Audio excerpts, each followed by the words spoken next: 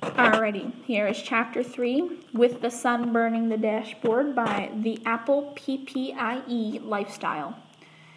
I wish I knew how to read. I mean, like, is it supposed to be the Apple Pie Lifestyle? I don't know. The Applep Pie? I'm sorry. Alright. After Marco's impromptu coming out, nothing happens for miles.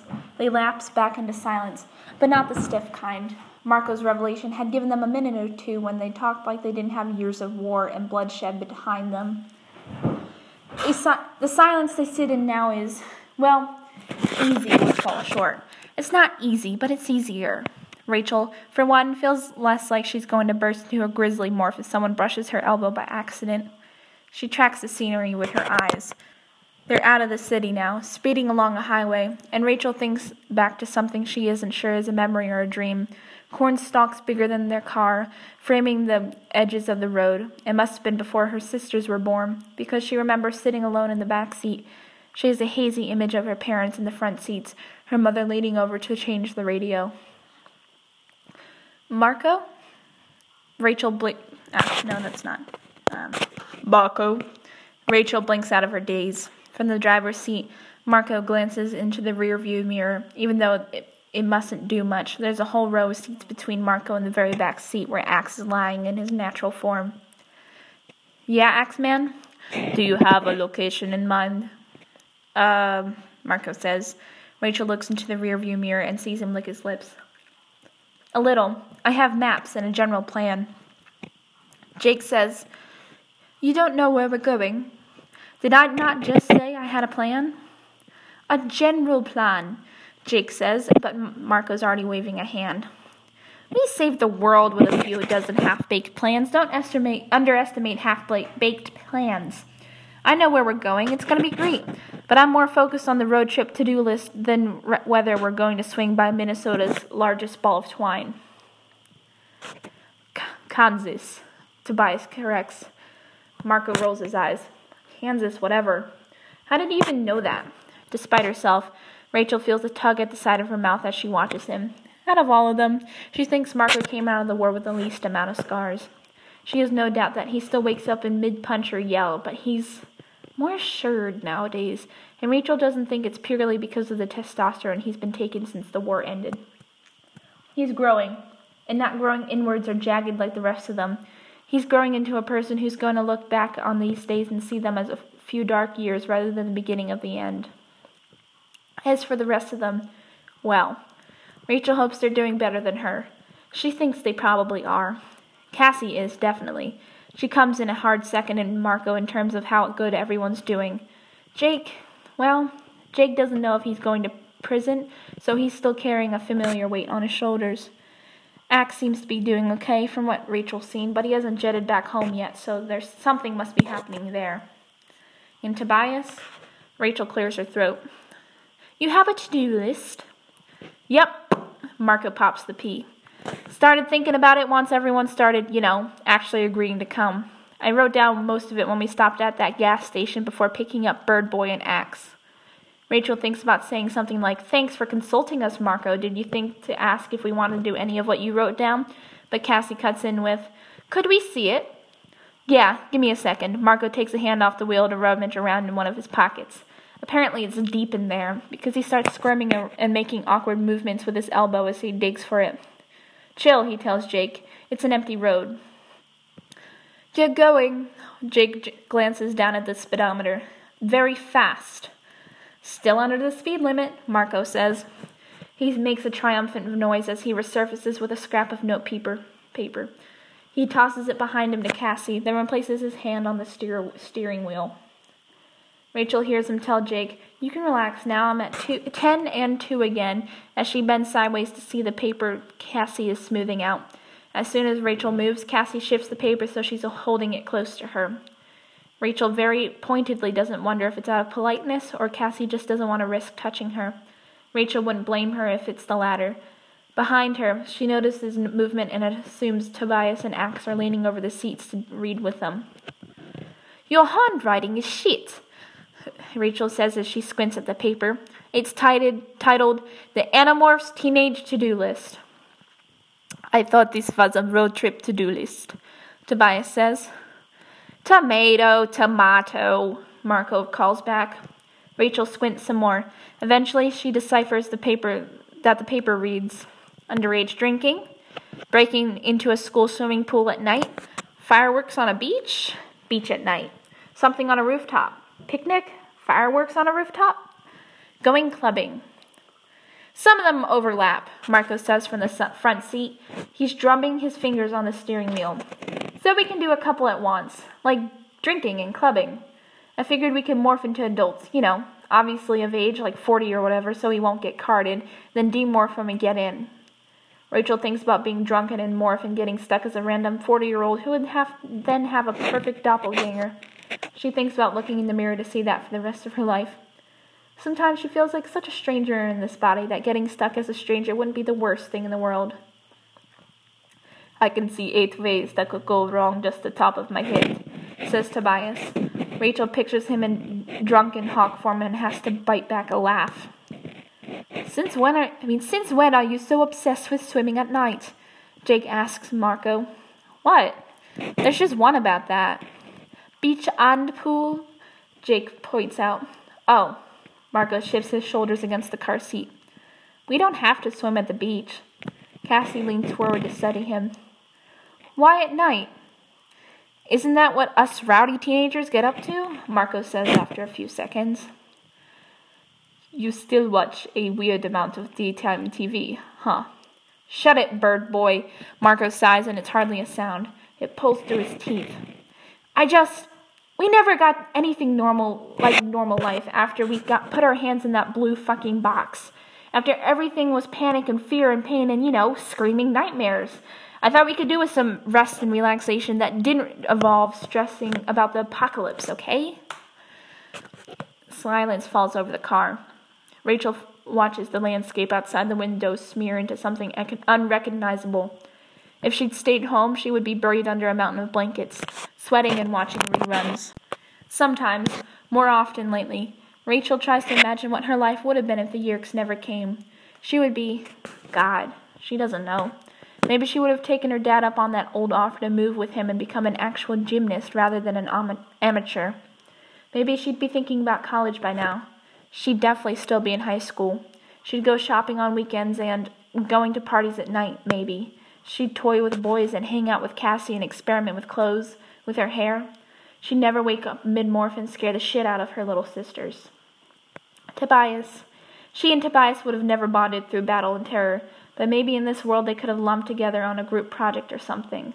They could go to the movies, and he wouldn't have to go to the bathroom halfway through to demorph.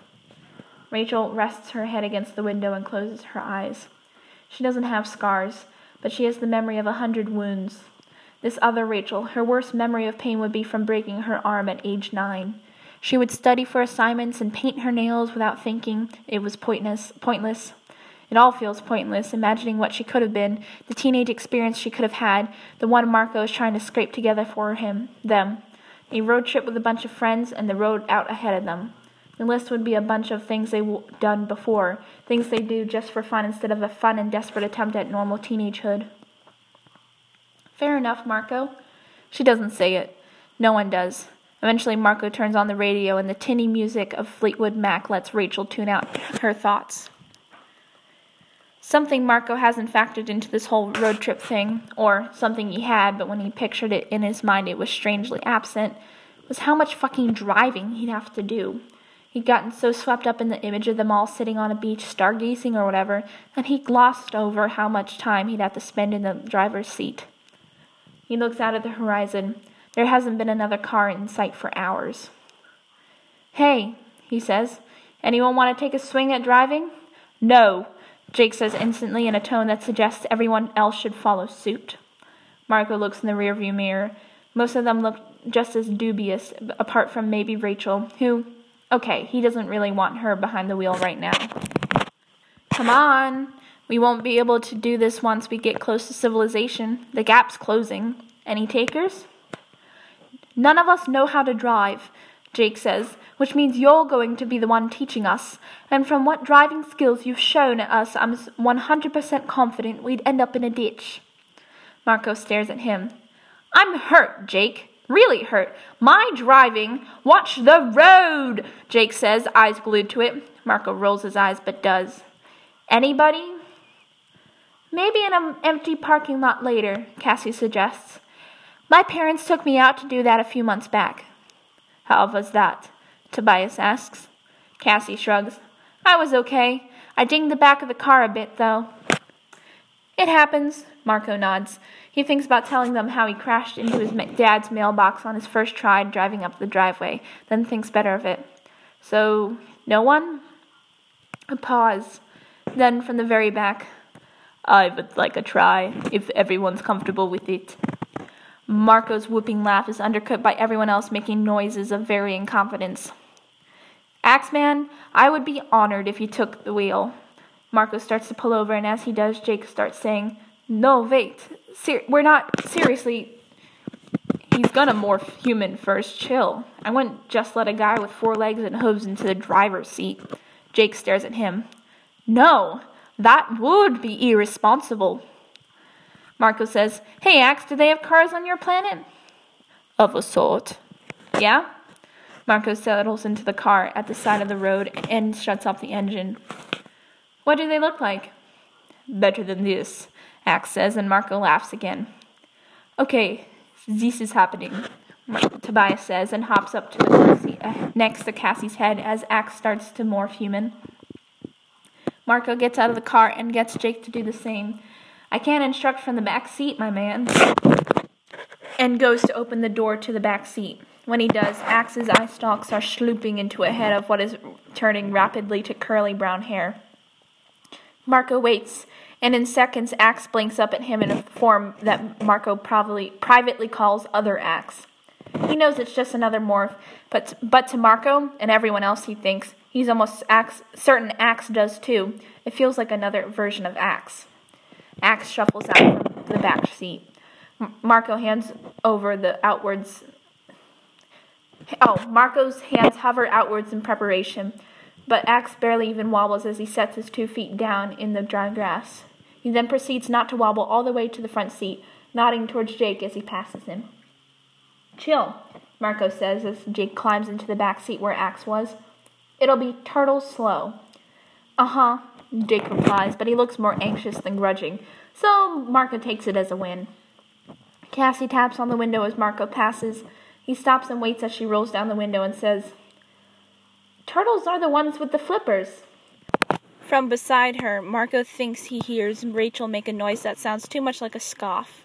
He can't tell if it's fond or not. Cassie either doesn't notice or pretends not to. Marco says, slow as tortoises then, Axe, how are we doing? I am good. Good. Comes the voice from the front seat. There's a bleat of the horn and a low, ah. Marco snorts as he walks around the car to the passenger seat. Aren't you supposed to be the tech genius? He asks as he climbs into the seat and straps his seatbelt on. I am, Axe says distractedly. He's looking over the car, buttons and levers and all. This should be easy. These vehicles do not even have the. Great. Marco then leans back in his seat. Take us away then. There's a noise and Marco looks back to see Jake leaning as far forwards as his seatbelt will allow him. You said, I'm teaching. He's learning by doing. Axe, you know the basics, yeah? You saw how Axe twists the key into the ignition and the car rumbles to life. There we go, Marco says. Okay, now, changing out of neutral. Axe has already done it. He looks expectantly at Marco. Then I push this down, correct? He says, and puts his hand on the handbrake. Yeah. Oh, you gotta push that in as you... Yeah. Marco says, you got it. Okay, so, pedals. The car lurches forward, then comes to a stop. Everyone jerks against their seatbelts. Marco clears his throat. So, maybe someone should grab onto Tobias. Cassie's already on it, Rachel says. Marco glances back and sees that Cassie has, in fact, taken Tobias into her arms and is holding him secure against her chest. Great. Okay. Marco turns back. Axe. I believe I have got this, Axe says. The car moves forwards again, more smoothly this time. Marco sits on his hands so he doesn't clutch at his seatbelt, but the car rolls back onto the road and stays on the correct side, never drifting over, and the speed stays consistently slow-ish. It feels ludicrously slow after going so fast earlier, but when Marco looks at the speedometer, he realizes that they'd be breaking the speed limit if they were driving in a city right now. Okay, Marco says, voice light. Going pretty good, Axeman. Thank you, Axe says. His hands are perfectly at 10 and 2. In my defense, it is remarkably simple. After experiencing technology on my home planet, he elaborates, I'm sure for humans this is more difficult, with you being used to such primitive technology. Marco bites his lip again and against a grin. He's missed this damn alien and is not quite compliments. He's so earnest about them. Axe glances around him again and takes a hand off the wheel to touch the long switch that will turn on the windshield wipers. Oh, he says when he pushes it hard enough to turn them on to the lowest setting. I wondered about that. He flicks it further and the windshield wipers speed up, screeching quietly against the dry glass. Marco clears his throat. Not that I'm not loving the show, but that's actually bad for the... Sorry, Axe says and turns it off. An anxious silence that Marco thinks is only anxious for some of them falls. Road trips, apparently, are full of silences that have raging levels of comfortable. After a minute into Axe driving, Marco is pretty sure Axe is already better than him, but they're driving along a straight country road, so that's pretty easy anyway. Tobias says, Axe? Yes. Would alcohol affect you? Or do we need to feed you chocolate to get you drunk? Marco grins. Spock reference. Nice. Alcohol would affect me, Axe replies, though we have different kinds on my planet. Yeah? What kinds? Axe pauses. The most popular kind is that drunk on my planet, among polite society at least, is, I think, close to what is called tequila on Earth. Oh, good. Oh, God. Rachel says, just as Cassie says, ah. In the very back seat, Jake just makes a noise that is too breathy to be a laugh. Polite society, huh, Tobias says. Yes. Marco grins at the road. What do people from unpolite society drink, then? It is unlike any alcohol you would recognize, Axe says. It is also in solid form. Marco nods, still grinning. So you guys, you just walk over to pools of stuff, depending on if you're well off or not, and just get wasted? Does wasted mean intoxicated? Yeah. Then yes. Marco imagines it, Andalite traipsing through a pool of amber liquid, movements gradually becoming more and more sloppy. That is the best thing I've ever heard. Tobias, you are a god for bringing it up. You're welcome. Axe finds he quite likes driving.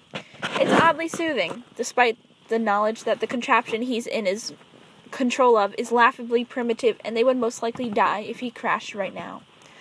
Car crashes kill an astounding amount of people on Earth. Axe remembers reading of that and pitying them for being so early in their technology. This was back when he still pitied them, or back when he didn't feel guilty about pitying them. Nowadays, he knows that even though humans are early in terms of technology, they are developing it very fast, and even if they weren't, they are surprisingly resilient. Pride is the main emotion Axe feels for humanity as a species. There's still a thread of pity, and some disgust and anger when he turns on the news, but it's to be expected. In his heart, he feels the same emotions for different reasons about his own people, not that he'd ever speak of it.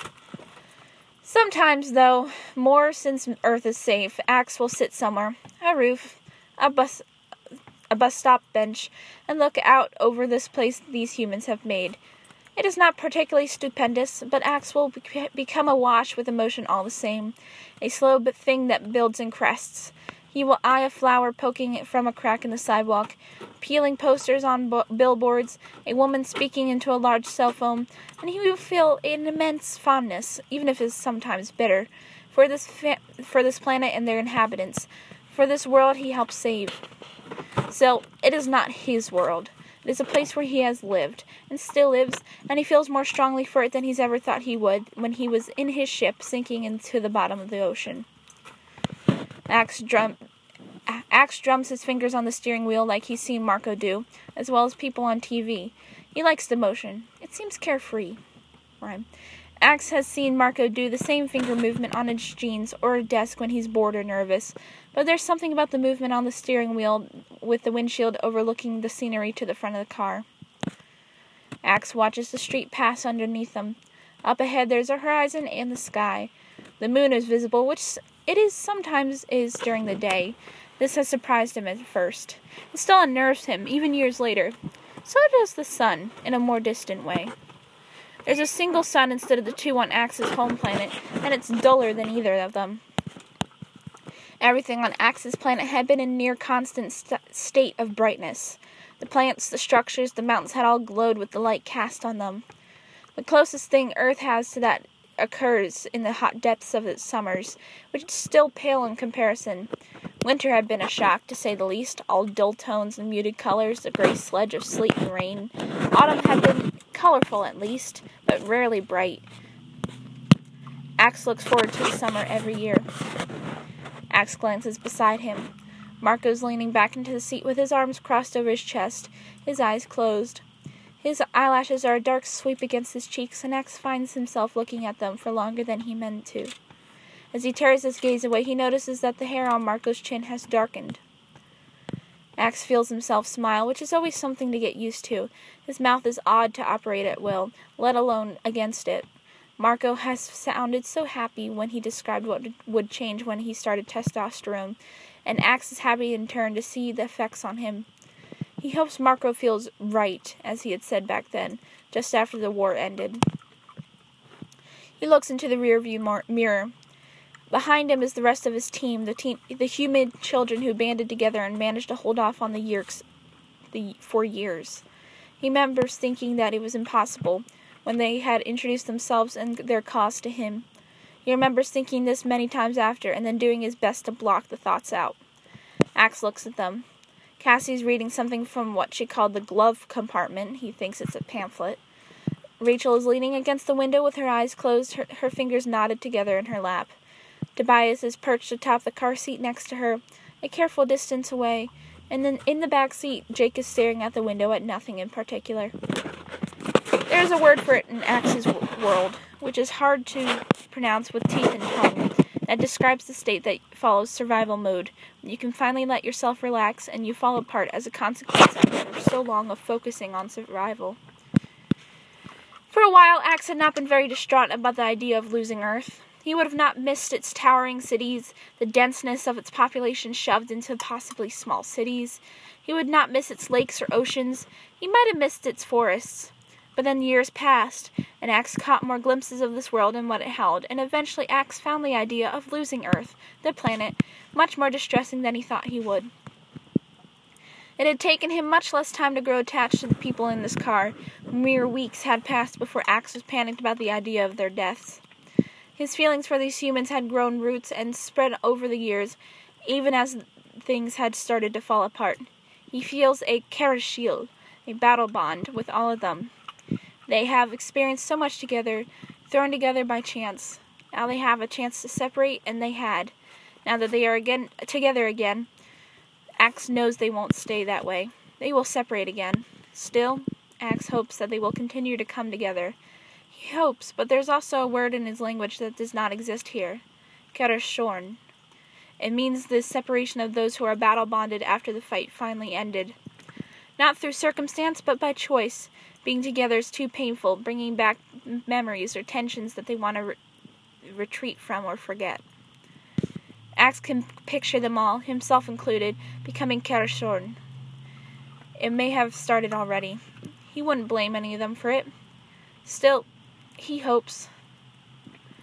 It has been a solid hour of Fleetwood Mac. Fucking Fleetwood Mac. In his rear-view mirror, Axe's gaze drags towards Rachel. She's speaking with her eyes closed. "Change the radio channel," she says. Marco grumbles something, but he does. He also keeps his eyes closed, hand reaching out and groping until he finds the radio. It switches to a singer telling the listener that they are an all-star. All that glitters is gold. Happy? Marco says, and then leans back into the chair.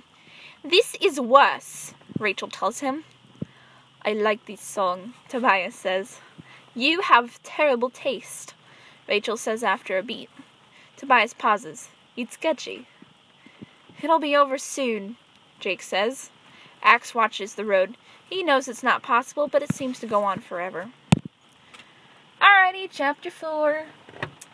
I kind of like that the author interrupted all of Axe's, deep and broody introspection with, Rachel just being like, I can't stand it anymore.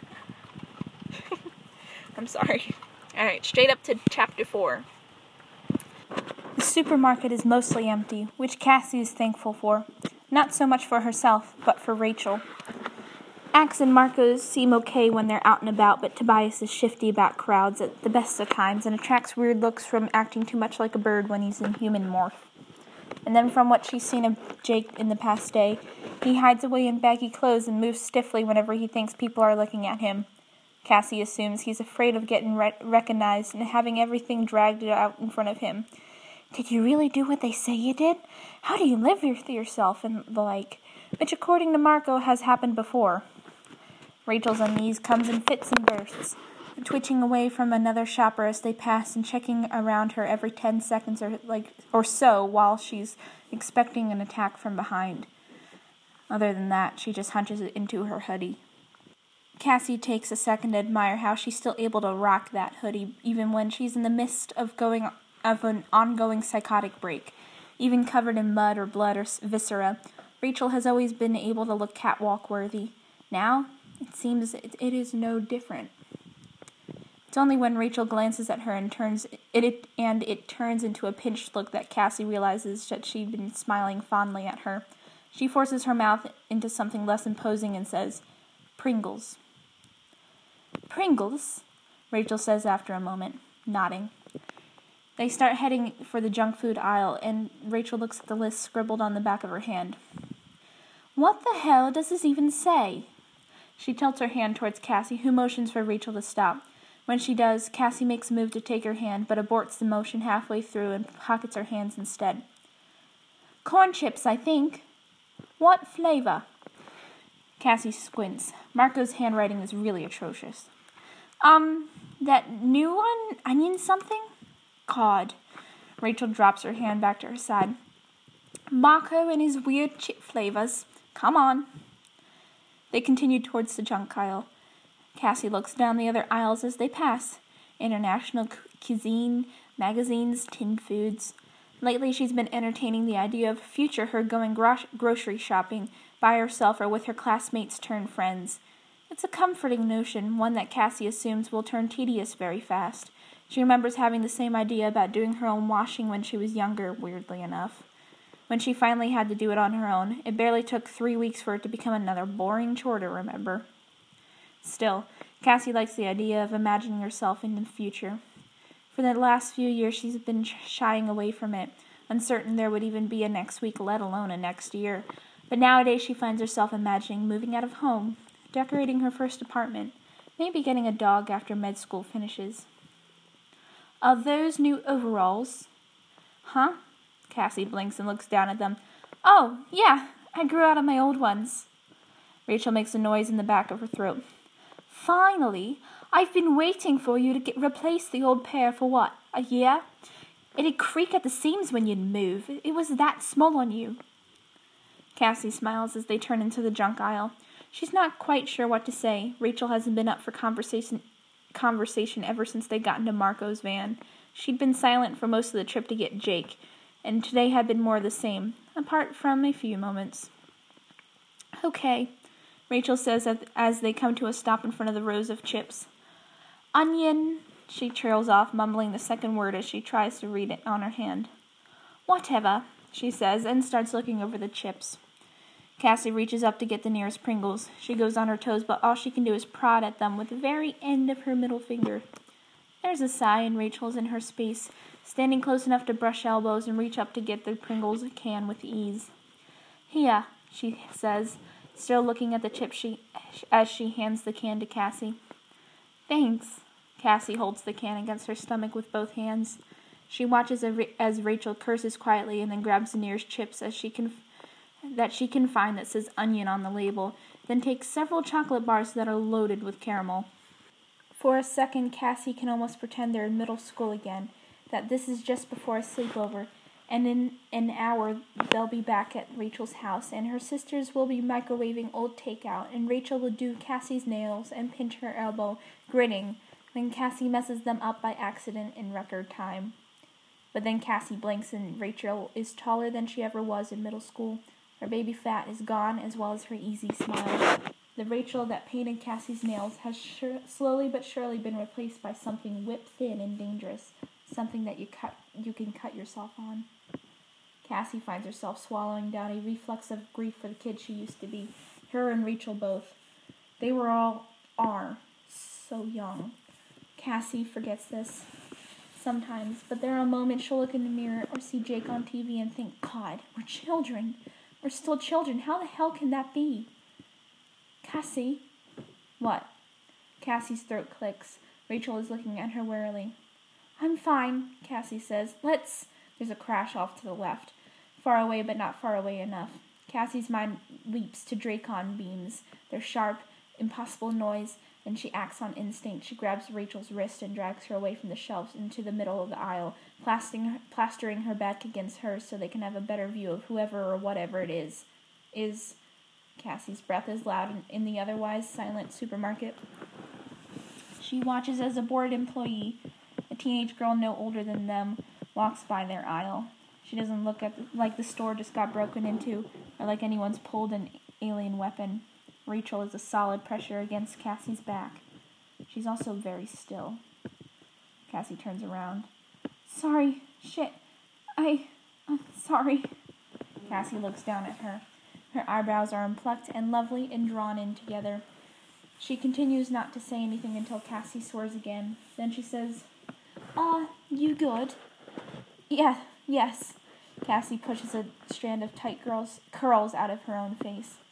I'm good. Okay, Rachel says, dubious. She's still holding the chips and the chocolate bars. Cassie has dropped her Pringles can at the noise. Cassie watches Rachel bend down and take the can into the hand not holding the chips and the chocolate. She hands the can back to Cassie wordlessly. Thanks. Cassie can't stop swallowing. Her throat is bone dry, despite having taken a long swig from Jake's water bottle less than an hour ago. We should, go to the checkout. Can't keep everyone waiting for dinner. Right, Rachel says, and falls into step beside Cassie after a few seconds of walking. At first, Cassie thinks they're going to drop it to hide under a veneer of we're fine, we're road tripping, we're normal, ha ha. Then, when they're walking away from the cashier with their chips, Rachel says, I thought you were the stable one out of all of us. Well, I'm Marco, but he was only ever a certain level of stable anyway. I'm stable, Cassie says. Even to her, it sounds flimsy. Rachel doesn't say anything, and this time she continues not saying it. When they get into the car and Marco jokingly asks if they had any trouble, Cassie eyes her own hands. But Rachel just tells Marco that his taste in chips is weird and throws the bag over the car seat at him. Cassie blows a thin stream of breath out and leans back against the seat. Her heart is still beating like a rabbit's, and still hasn't calmed by the time they pull out of the parking lot. Tobias has never liked motels. They remind him too much of being shuffled from house to house, never sticking somewhere for long. As they draw closer to one, Tobias tries not to think about it.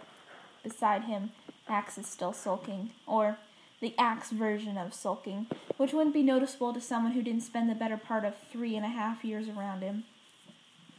You know why they didn't let you into the supermarket, Tobias reminds him. That was one instance, Axe says.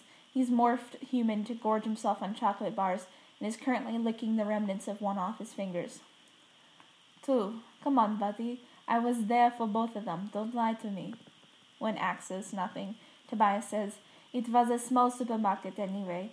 They probably didn't have free samples. Oh God, does Axe still get pissed about that? Says Marco from the driver's seat. He has one hand on the wheel and the other in a bag of chips. Jake's been eyeing both his hands and holding his own seatbelt with no concern for subtlety. Tobias says, yeah. At the same time, Axe says, I was not angry. Marco snorts. Sure, Axeman. Tobias, when was this second time? I only remember one. Yeah, the second time happened a couple months ago. There was a basket of bread bits, and our friend got carried away and started opening the actual bags of bread. You know, the ones you're supposed to buy first. I am still learning about Earth's rules. It is an ongoing process, and you all have very different cultures and practices depending on. You've stuck pretty exclusively to the Western cultures and ideals, Tobias says. Don't use that as an excuse. Axe stays silent, but that might just be due to his continued sucking of his fingers. The road! Jake snaps. Got it, Marco says, gaze snapping from the rearview mirror to the road, whereas he stopped in the middle of it to turn into the motel. He adds, there are no cars. Chill. And he starts to turn. Tobias looks towards Axe, who is leaning with the car as it turns and is still sucking his fingers. Maybe Tobias will have to tell him to not do things that could distract Marco while he's driving. Or more likely, he'll tell Marco to pull his head out of his butt and quit leering at Axe while he's operating a vehicle with all of them inside of it. Tobias holds harder to the seat with his talons and ruffles his feathers. Definitely the second one, he decides. So how many rooms are we getting? Rachel asks.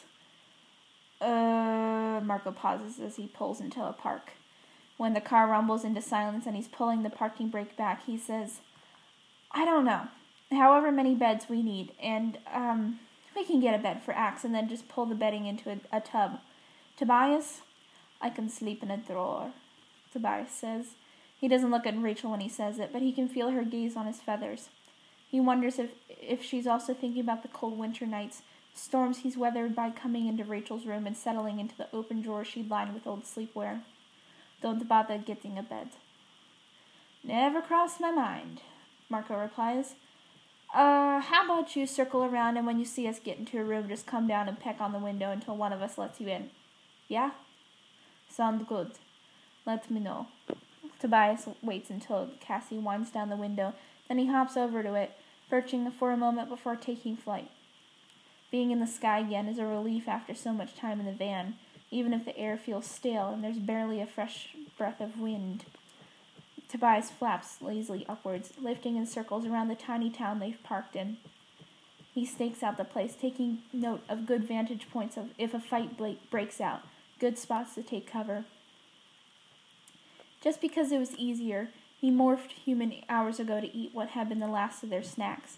Marco had made a joke about letting Tobias know about the next roadkill he spots, and no one had laughed, because they all knew Tobias was considering it. It'd be cheaper, for one. Roadkill was usually cold and therefore kind of gross, but Tobias wouldn't turn up his beak at it. He didn't like eating in front of people, as a hawk anyway, but it was a small discomfort rather than something that was used to make him take off and have a crisis about it. As he coasts in slow circles, Tobias thinks about the list. Where the hell had Marco gotten half of those ideas? Since when did he have an obsession with the beach? And fireworks? Tobias had sat with Marco sometimes when he watched his endless loop of reruns with Axe, and very few of them had the kind of stuff on that list. Why did Marco's automatic idea of teenagehood come up with those things? When Tobias thinks of the teenagehood he wishes he had, the beach doesn't make an appearance. Drinking does, but only as an experiment.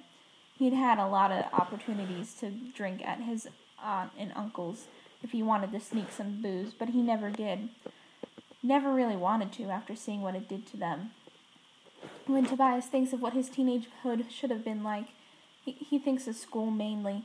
He used to entertain faint fantasies that involved getting into a low-rate college, and he didn't care what it was, if it was out of town or better yet out of state.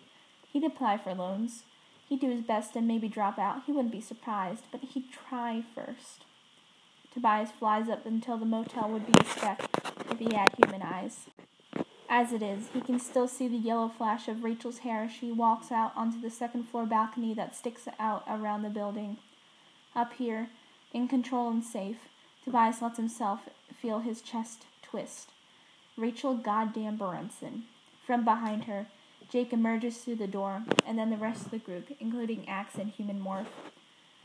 Tobias watches him follow the girls into a motel room and sees Marco and Jake at the next one over. On the balcony, Marco puts up one hand to shade his eyes. With his other hand, he motions towards Tobias. His mouth moves around what Tobias assumes is a version of "Get down here, bird boy." Tobias angles himself downwards and flaps until he's close enough to come to a soft landing on Marco's shoulder. The doorway isn't wide enough for a pigeon's wingspan, let alone Tobias's. Marco walks inside, and Tobias flaps in short bursts over to a desk that has an old TV sitting on it. "Nice digs," Marco says, putting his hands on his hips. We looking at the same room," Jake says. "Also, dibs on that bed." Marco grins at him. "Because I'm a kind and gallant person, I'm going to let you have that." "Yeah, because I dibsed it," Jake says, sitting down on the bed and bouncing lightly to test its springs. Tobias eyes him. Jake had been drifting in and out of something distant and tense into something slightly more like how he was in the first couple years of the war. Have the past few months have been good for him? They couldn't have been great with the upcoming trial and being kept on a military base, but surely he would have gotten a lot of downtime. What does Jake even do with that nowadays? Basketball is the first thing that comes to mind. It makes him huff a laugh in thought speak. The boys look up at him. "It's nothing," Tobias tells them. He scratches under his wing with his beak, and then something occurs to him. He lowers his wings and looks into the bathroom, where Marco's pulling at the shower curtain trying to figure out the design. "Hey, who's paying for all of this?" "Me," Marco says. "Kind and gallant, remember?" Yeah, Tobias says. "Marco, I paid for gas earlier today, right? And it hadn't been a small amount. You remember Cassie offering to chip in while Marco had waved her off. Since when have you had money?" "Since I've been going on the talk shows," Marco says distractedly. He squints down at the shower curtain. "What the hell is clowns? No. Rabbits with weird hats. No. You went on the talk shows?" Marco finally looks up at him. "What? Yeah, like 5 months ago. Oh, right," he says, making a face like Tobias had been giving him a flat look. "Woods. Yeah. But you had a TV. Axe had a TV in his scoop." "We mostly watched videos." "Ah," Marco almost looks disappointed. "So Axe didn't..." He stops and runs a hand through his hair. "Yeah, I went on a couple talk shows. Or I did too. I also did an interview that isn't out yet." "What did you talk about?" Marco laughs. It's not a good laugh. "What do you think?" "Fair enough." Tobias suddenly wants to know. Still. What kind of questions did he get asked? How did he respond? There's so much ground to cover in the war. So much about the Animorphs and what they did, why they did it, how they coped. So much about their families, their backgrounds, what they'll do next. Did Marco answer anything he got asked? Surely not. It's Marco after all. "Why do you agree to it?" Tobias asks. Marco doesn't even blink. "Money, mostly. And publicity. They kind of go hand in hand." "You're going to keep doing stuff like that?" "Yeah," he clears his throat. "Actually, I was thinking about getting into showbiz. Should be easy now." "Seriously?" He remembers Marco making some jokes about it over the years. But really? "Why not?" Marco says, and averts his gaze to the wall of the bathroom. "Gotta make a living." He continues and turns back to the shower curtain. Either he's actually interested in finding out what the smudges on it are, or he's feigning it. With Marco, it could easily be both. Tobias looks at Jake, who's been suspiciously silent for this. Jake is leaning back against his bed, palms braced against the mattress. He's looking out the window. Tobias switches to private thought speak. "Have you watched them?" Jake blinks. The first one, yeah. What did they ask? What did Marco say? Just stuff about the war, about animals. The host, the talk show host. She put a lot of emphasis on us being kid soldiers. She made us seem sympathetic.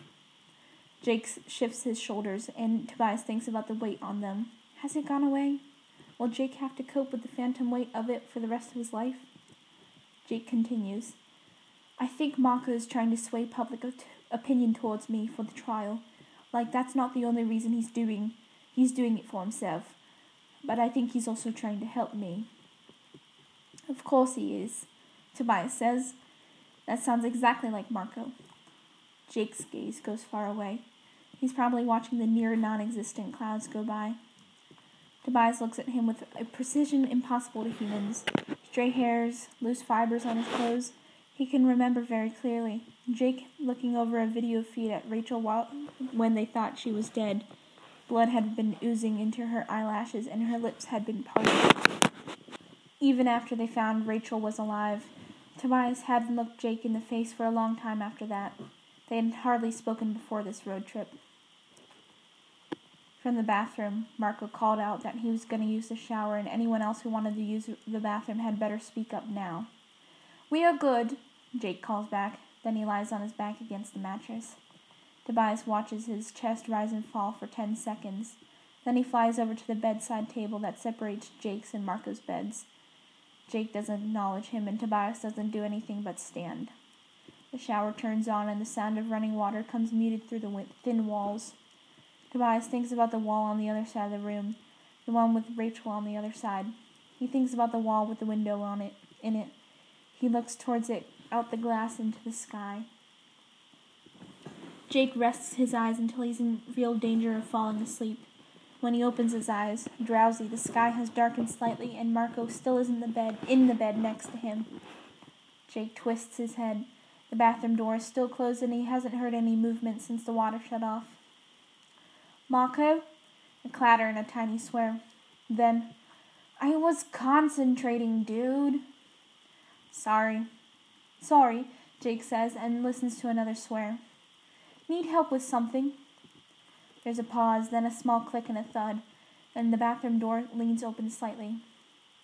Jake pushes himself to his feet and walks by Tobias, around Marco's bed and into the bathroom.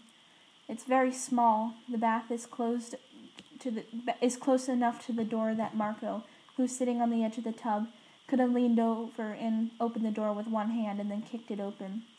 When he registers Marco fully, he stops. Marco is wearing a binder and boxers, and his hair is damp, sticking to his face. On the sink, where there are plastic wrappings and some sterile pads, and in his hand, Marco has a very small needle filled with clear liquid. Hi, Marco says dryly. Sorry. Jake stares. He closes the bathroom door behind him. What's up, buddy? Marco gives him a squinty look. Shit, I didn't tell you the specifics of any of this, did I? Jake shakes his head. He hadn't even known Marco was, what did they call it?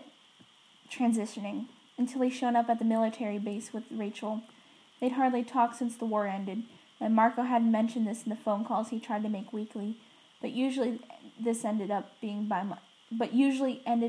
bi-monthly or even monthly. Marco sighs. Okay, he holds up the tiny needle. Testosterone. It's supposed to go in me, but I can't get the right angle. His voice changes slightly at the last minute, though his gaze remains steady. Unlike his hands, which Jake focuses on them, Marco's fingers, both on the hand holding the needle and the one around the lip of the tub, have minute tremors running through them. Marco squeezes the hand he has against the tub hard enough that it's too tight to shake. He holds out the needle. Oh, Jake says. He takes it gingerly by the non-pointy end. That, at least, he knows. I'm gonna talk you through it. Calm down. No, I know. Jake eyes it anyway. Hey, if I mess this up, what'll happen? You won't mess it up. Yeah, but what if I do? You won't, Marco says. Besides, I've done all the hard stuff, checking for bubbles and whatever, which is a big no-no. You just have to stick the needle into you. Chill, Marco says, and pushes one leg of his boxers up a bit so more thighs exposed. He shows Jake how to hold the needle. Then Marco pinches a thick section of his own thigh skin. His hands are still shaking, just barely, when Jake pushes the needle in, all the way in, like Marco tells him to. He slowly injects it and waits several seconds. Now take it out, Marco says. Jake does, just as slow. He's not sure if he's supposed to do it slow. He has a vague memory of getting shots at a nurse's office when he was a kid, having the needle in his arm and wishing they'd take it out faster. Marco motions towards the sink. Hand me one of those swabs, and a Band-Aid. Jake does, even though the bathroom is small enough and everything is close enough together that Marco could have easily leaned over and got one himself. Jake watches as Marco wipes at the bead of blood with the antiseptic swab, then smooths over a Band-Aid and over the spot with unsteady hands. Thanks, Marco says. He smiles up at Jake, who is struck by how tired Marco suddenly looks. You okay? Jake asks. Marco wiggles his leg. It's a jab. It'll heal. We've had way worse. Then he grins, and it just looks as weary. We've had worse, Jake thinks. He hasn't had a limb cut off in months. It's been years since he went more than a few weeks without getting something cut off him, whether it be paws or flippers or otherwise. He has a vivid memory of Marco, early on in the war, getting sliced nearly in half in dolphin morph just after they met Axe for the first time. God, it feels like so long ago. Where the hell would any of them be in 3 years? Maybe Jake would be in prison. How long would they keep him in there anyway? He feels like what he did. It's well worth a life sentence. He still thinks it's necessary, but he wouldn't blame the jury if they put him away for it. Once upon a time, he'd probably think it was the right thing to do. Nowadays he doesn't get that luxury. One of the younger people back at the base had asked him in the first few days of his stay if he got to do it over again, would he make the same choice? Jake had replied without thinking, yes, I would. They looked at him with something that wasn't quite horror, but was some pity mixed in too. We've had worse, Jake agrees when he realizes seconds have passed with neither of them speaking. When he looks at Marco again, the grin has dimmed. Whatever it is, Marco says, thinking about something else instead, okay? Jake glances at Marco's hands. They're still, but as Jake watches, they twitch into a tremor. Then Marco's hand curls into steady fists. Jake stands. His throat clicks. What time should we leave tomorrow? Marco considers, then says, before noon, but not too much before. We should have breakfast in town first, and at a diner or something. I've always wanted to do that during a road trip, you know? Yeah, Jake says. He stands back and waits for Marco to stand, and then leaves into the other room while Marco is still pulling on his bedclothes. Tobias says nothing as Jake passes him. He probably heard the whole thing. Jake lies down on the top of his bed and wonders if he'd had anything solid that he's always wanted to do that he still do now, like Marco has. He has vague ideas in the past, but they feel like a child's dreams. Basketball seems laughable now. But they were the usual expectations he found hoping for, even looking forward to. As a kid looking forward to something that seemed so long away, it would never arrive. College, maybe. A job, a wife, a family, one day far off. They feel impossibly out of reach now, even more than they did when he was 13 and prepubescent. He closes his eyes. What would he do once the trial was over? What kind of life could he possibly work towards? He thinks about Rachel when he thought he'd sent her to her death, how vacant her face had looked on the screen. He thinks about Cassie and their one kiss, back when they were still growing into the body puberty had given them. He thinks about Marco on his talk show, smiling wide and laughing like he belonged there, witty and biting and putting on just enough of a show. Tobias looking at him after Rachel died. Tom, Jake squeezes his eyes, lids shut tighter. Sorry.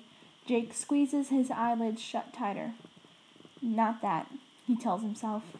Beside him, the other bed creaks with weight. Marco, Jake thinks, remembering. Think of something else. So Jake tries to think of smaller things. Marco has this road trip. What does Jake want to do? No, still too big. He has 2-ish years left of teenagehood. What does he want to make of them? Well, I don't want to spend them in prison is his first thought. Okay, assume he doesn't go to prison. What then? His parents said they'd have them living with him they'd be living with him when he gets out. They were very careful to say when. And before Jake had been taken to the military base, they'd have a week or so living at a distant relative's house. They'd acted a lot like ghosts, and it seemed to hurt them to talk to Jake or even look at him sometimes. Jake doesn't want that to be his life. Okay, so he doesn't want to live with his parents. He could get his own place. Moving out is an important stage of the teenage experience. The late teenage experience, but still. He'd need income so he could get a job, but then people would recognize him.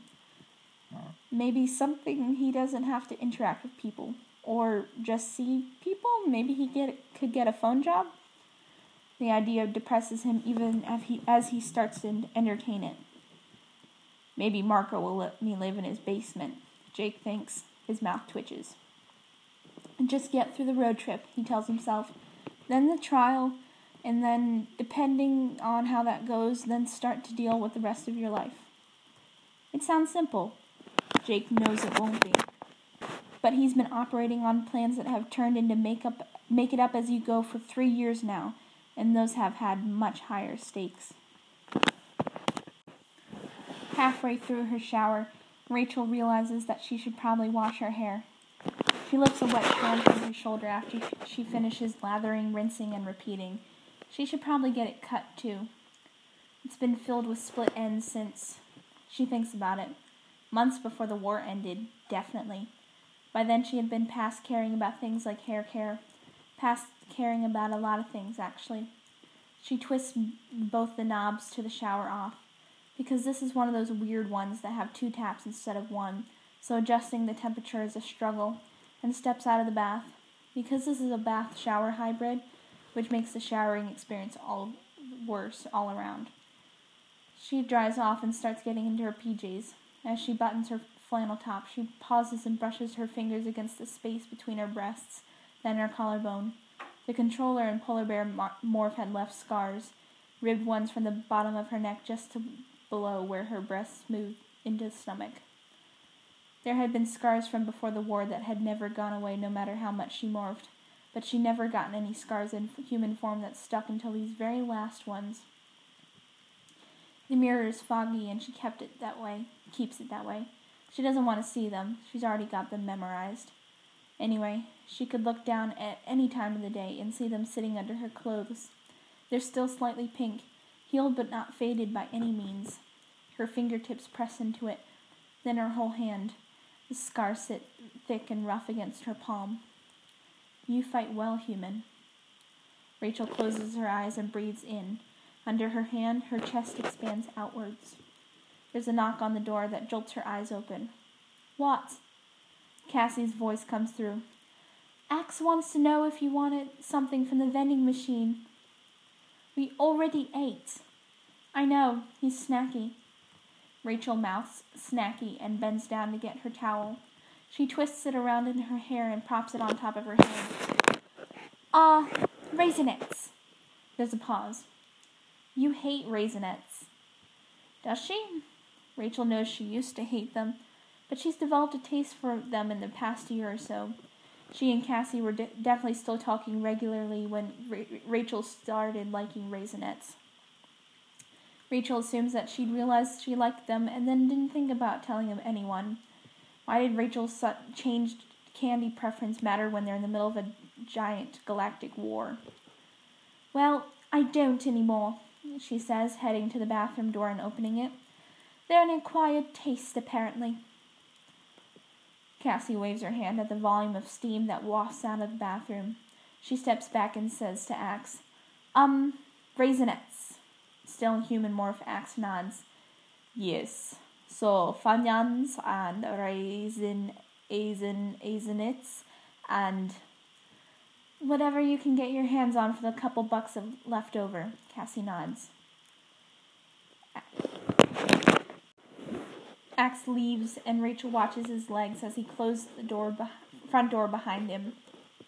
How does he not fall over more when he's human?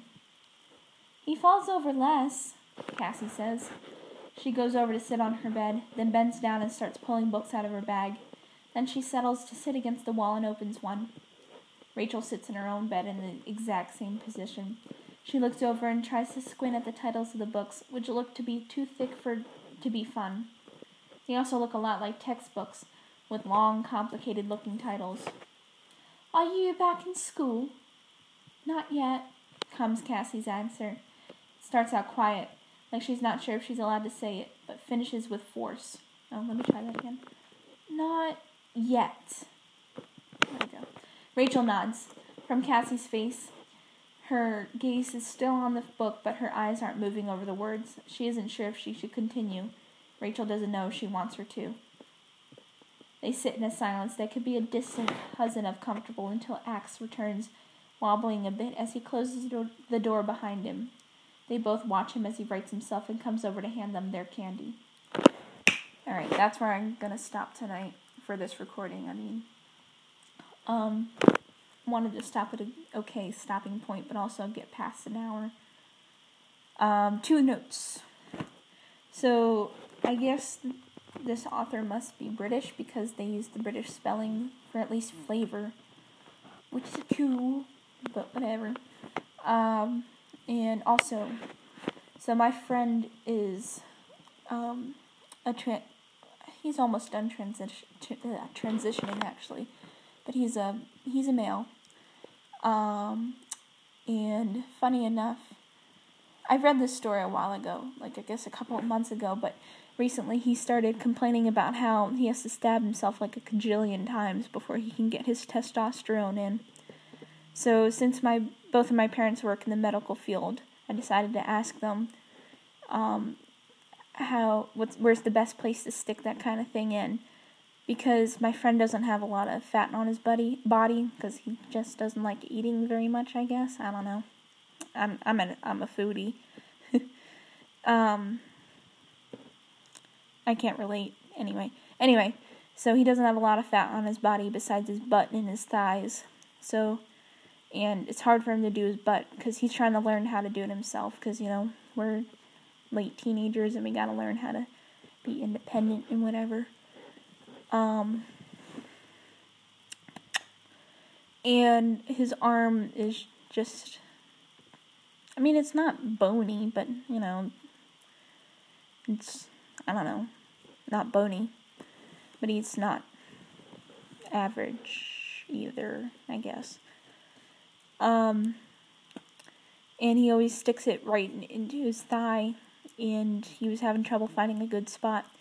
So my dad actually gave me the exact same advice that Marco does. Like right into the top of your thigh. So my dad made sure to point out that you should there's like a vein, I think that's what he said, that runs parallel to your thigh bone, like right on top of it. So, that's what you should aim for to any, listeners, I guess, I don't know. But I guess Anthony has a pretty steady hand, because he's taking anatomy and stuff, so, dissections, and he also, plays, he's musical. I honestly don't know what instrument he plays. I'm kind of feeling like a bad friend right now. But, he has dexterity. There we are. So I guess he didn't have the whole shaking, trembling fingers then. But then again, I bet Anthony's been doing this for years versus Marco's been doing it for months, and Anthony doesn't have that kind of PTSD. Anyway, so Anthony now happily likes to report to me that, yay, I only had to stab myself once this time. I think it's hilarious. So, yeah. I'm going to finish this chapter in the next recording. I'm talking for a long time, I know, I'm sorry. But I'm going to finish this chapter in the next recording because my tongue is getting tied and it's tired, but and I can't handle all the voices and I'm tired as well as my tongue being tired. And like I said, I don't really like recordings going over an hour. So, yeah. Good night.